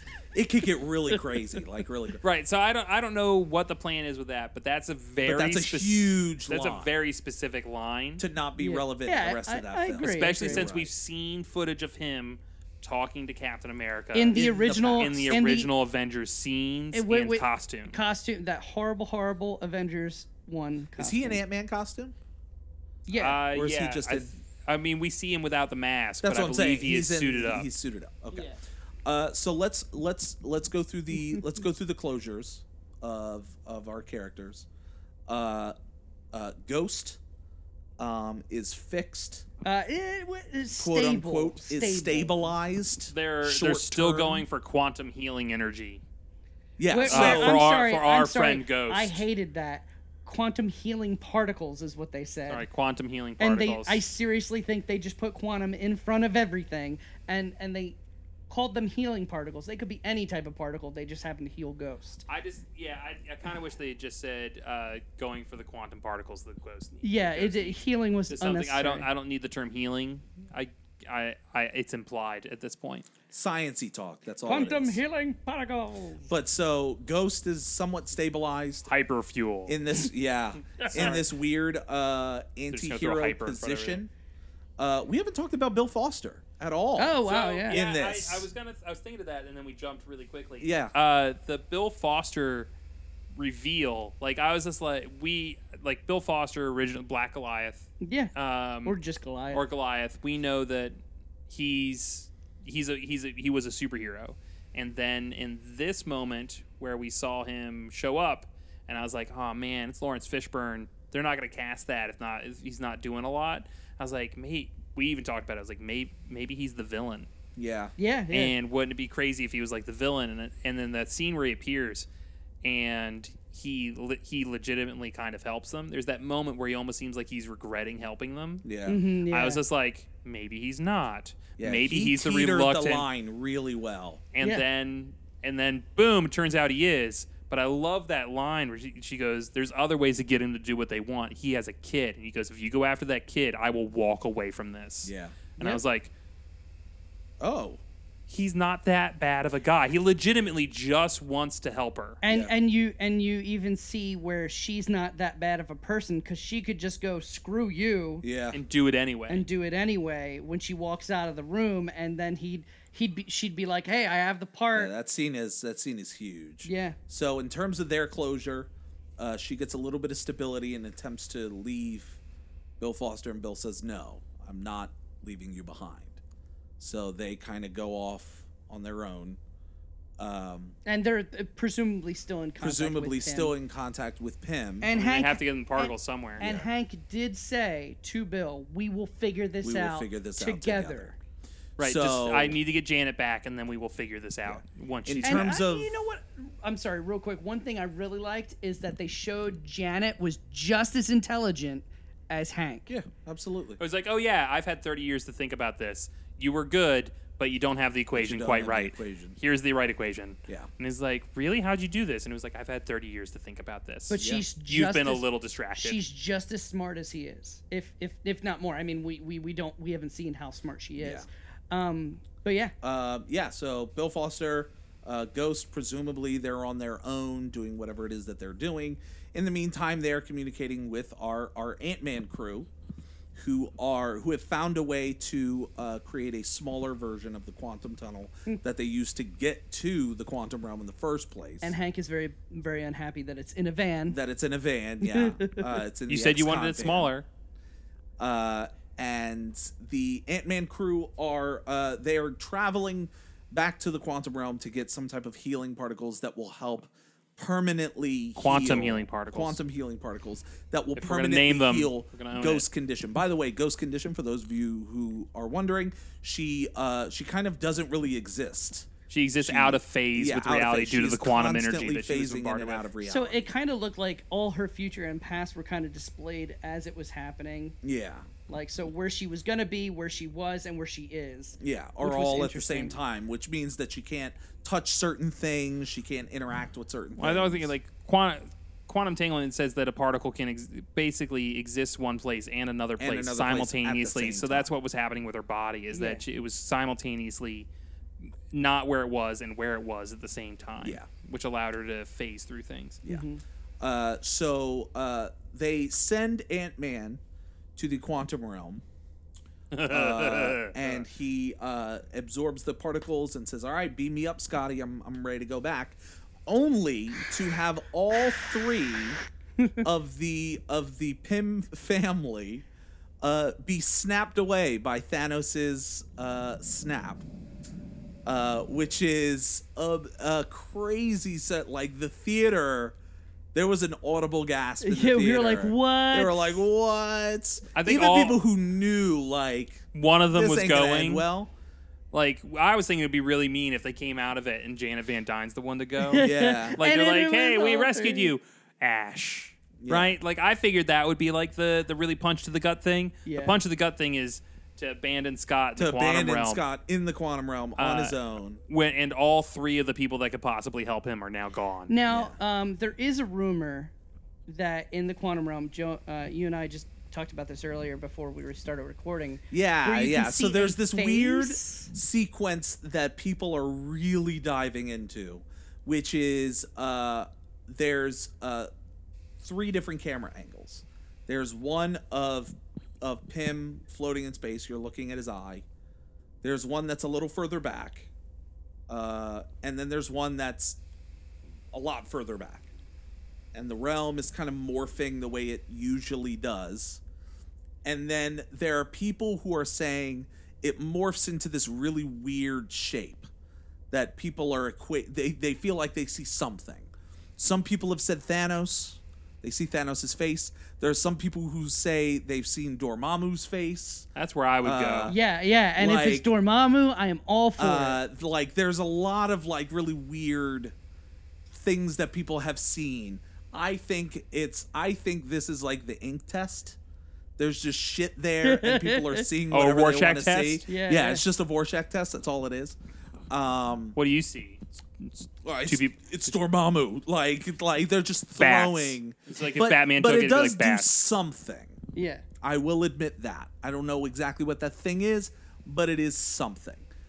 With that being said, Ant-Man is now trapped down at the bottom in the quantum realm with no seemable way to get out, and there's just dust settling on the roof. In my opinion, what is the just as important post-credit scene that a lot of people do not like I like is this the too, second yeah. post-credit scene, which pans out on a San Francisco that is audibly quiet except for the sound of no signal on the TV screen, and the giant ant that had taken Scott's place was playing Rock Band, and that was it, and it cuts. End of film. Followed by Ant-Man and And Wasp Wasp will will return? Question Question mark. So Digging it in a little bit, turning the knife as Marvel has done recently. I want to highlight the second scene because I don't think I'm on my own. Like Jeff and I had a conversation about it, but I think we left that theater and people hated that second scene. I liked it. Like I I loved loved seeing the aftermath. Yes. Yes. Which we haven't seen yet. Yes. They're the only instance of aftermath to the impact of Thanos' decisions is the New York scene. But that's immediately after. That is like helicopters crashing in the air. It's Wasn't like, the emergency it's broadcast pandemonium. system playing? Was that noise playing on So the TV? so Yes. yes. Well, it was. So it was like an it was end the- signal. it was It wasn't the an end emergency signal. broadcast. Oh, It was okay. it was an end like signal. like there was no signal being transmitted Gotcha. on the TV screen. Like at this point, like even news has failed. Yeah. So there's a reason I want to get into that, and I want to ask this question in a moment. But in New York, you had just gotten pandemonium, helicopter crashes, car crashes, people disappearing in the streets, all this other stuff. Here's my question. Is there an opportunity that Avengers 4 is a post-apocalyptic film? Yeah, like that's what I was gonna see because you could do it two ways, right? You could have if Ant-Man is in it in the way we think he's gonna be, what he's doing. And then you could cut to present day, what's going on. What are the heroes that we have left doing, right?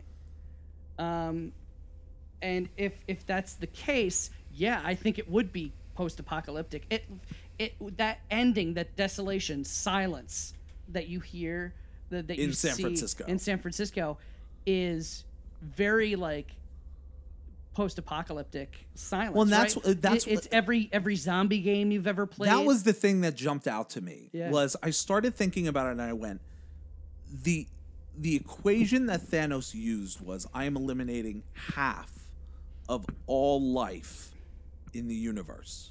Mm-hmm. That half does not discriminate at all. It doesn't go, San Francisco has this many people, I will take this many out of it. New York has this many people, I will take this many out of it. It If just anything- says, this is half of life, I'm cutting I was half gonna of say, it if out. anything, more people in those cities will disappear because they harbor more people. On the sheer numbers of it. Yeah. But I think because there's no discrimination at all, Mm-hmm. there's a chance San Francisco could be completely emptied. Yeah. There's no discrimination. Yeah. Well, we don't know if it discriminates against intelligent life. Like, are half the ants gone? Well, no. My point is in terms of civilized society, because there is no discrimination, there's nothing stopping that snap from saying Clearing out a whole there city. are San 8 Francisco's billion gone. people in the world. I need to remove 4 billion, and I know that 8 million of this 4 billion are in New York City. I'm just going to take that 4 million. And now New York City is a desolate, empty place with no one in it. And the reason I thought about that is I went, it finally clicked. There's no possible way I can then accept Avengers 4 feeling like there's some form of stable society in place. Oh, yeah. There's no way. No way. There cannot be any form of infrastructure in place. That's what I'm hoping Captain America, part of the reason why Captain America just fell down defeated. Because, like, just the sheer ramifications of that, just societally.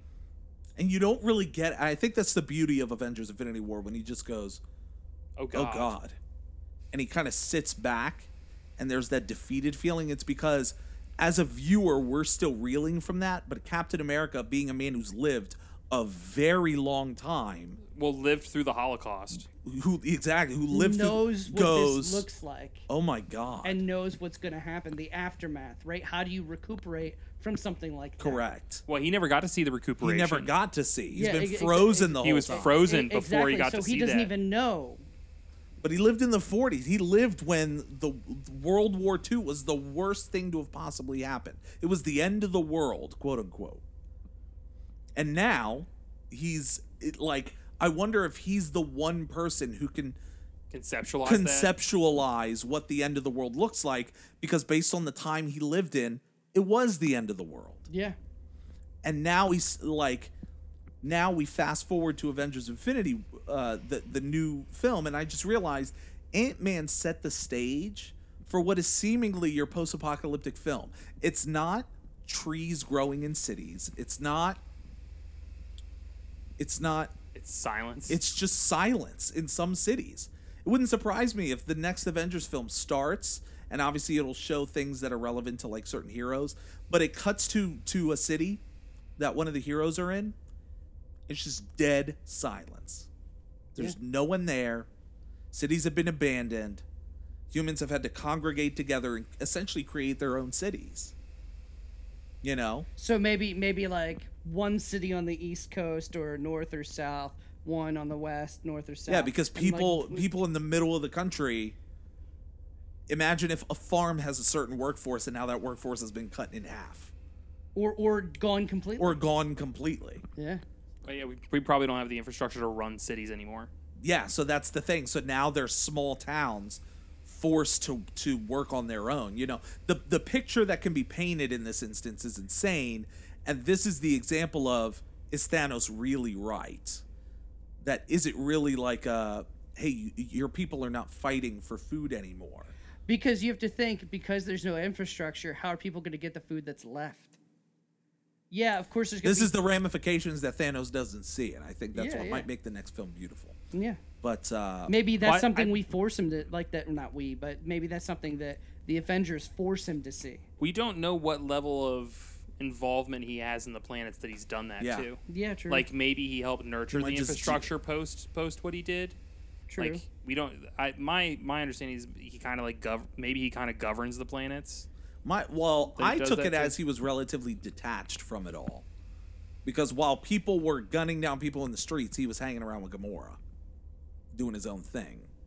Right, but his people were doing that. His people were. But that's what I meant, But I don't like, know there if might he be- has any. He might be partially responsible for implementing a like system. some type of infrastructure a in place. centralized government. Correct, stuff like like that. at least until Well, the we know government he's not can do doing it now.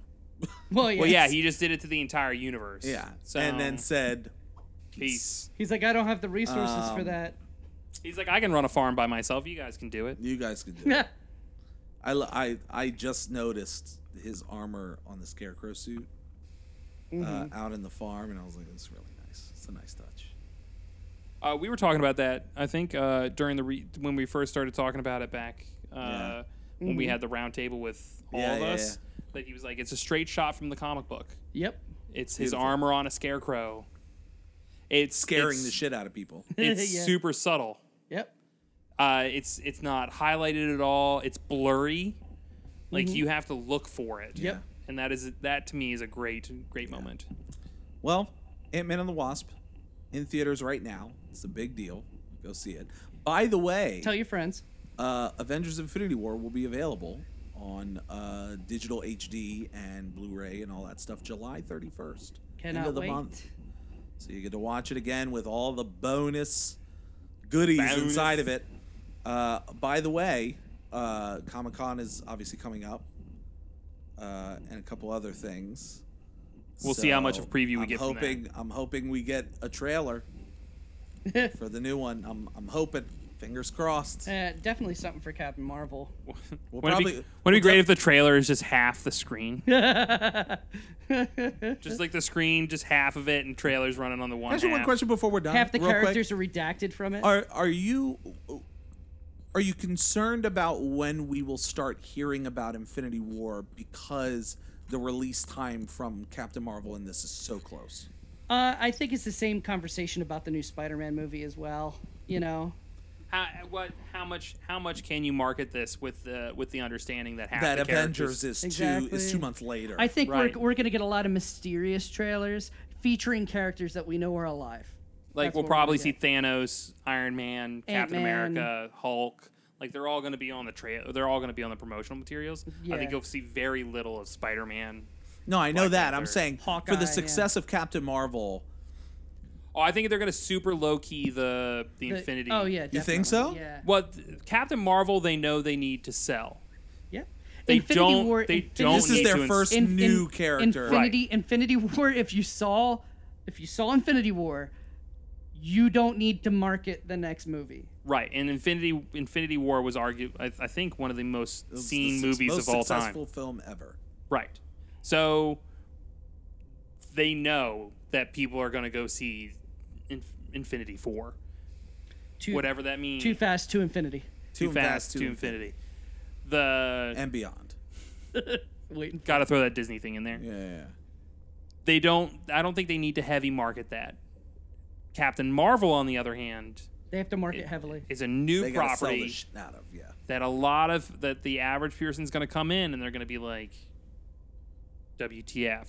Yeah. So very similar to Doctor Strange. He knows who Doctor Strange is. You know who Doctor Strange is. Joe Schmo in the corner, though, probably not. Joe Schmo pointing at Joe Schmo. They're probably not. They're like Doctor Strange. He does the weird things with his fingers, and he's on some movie posters, and he has a really nice collared shirt. I'm going to say it's a shirt because most people don't know it's a cloak. But Benedict Cumberbatch. right, that movie needed to be sold. Yeah. Yeah. Ant-Man. He's one of the founding Avengers, but if you ask people, he's not the one they talk about. Needed to be sold. Yeah. So we'll see going forward. But yeah, Ant-Man in theaters right now. Go see it. Go see it. That's going to be it for us. Nice lengthy episode. We talk a lot. We'll get back to your regularly scheduled programming No, next week. next week. No, next week. But for side and for props for myself, guys, have a wonderful, wonderful week. We'll see you next week. Looking forward to it. See you. Friday's Day.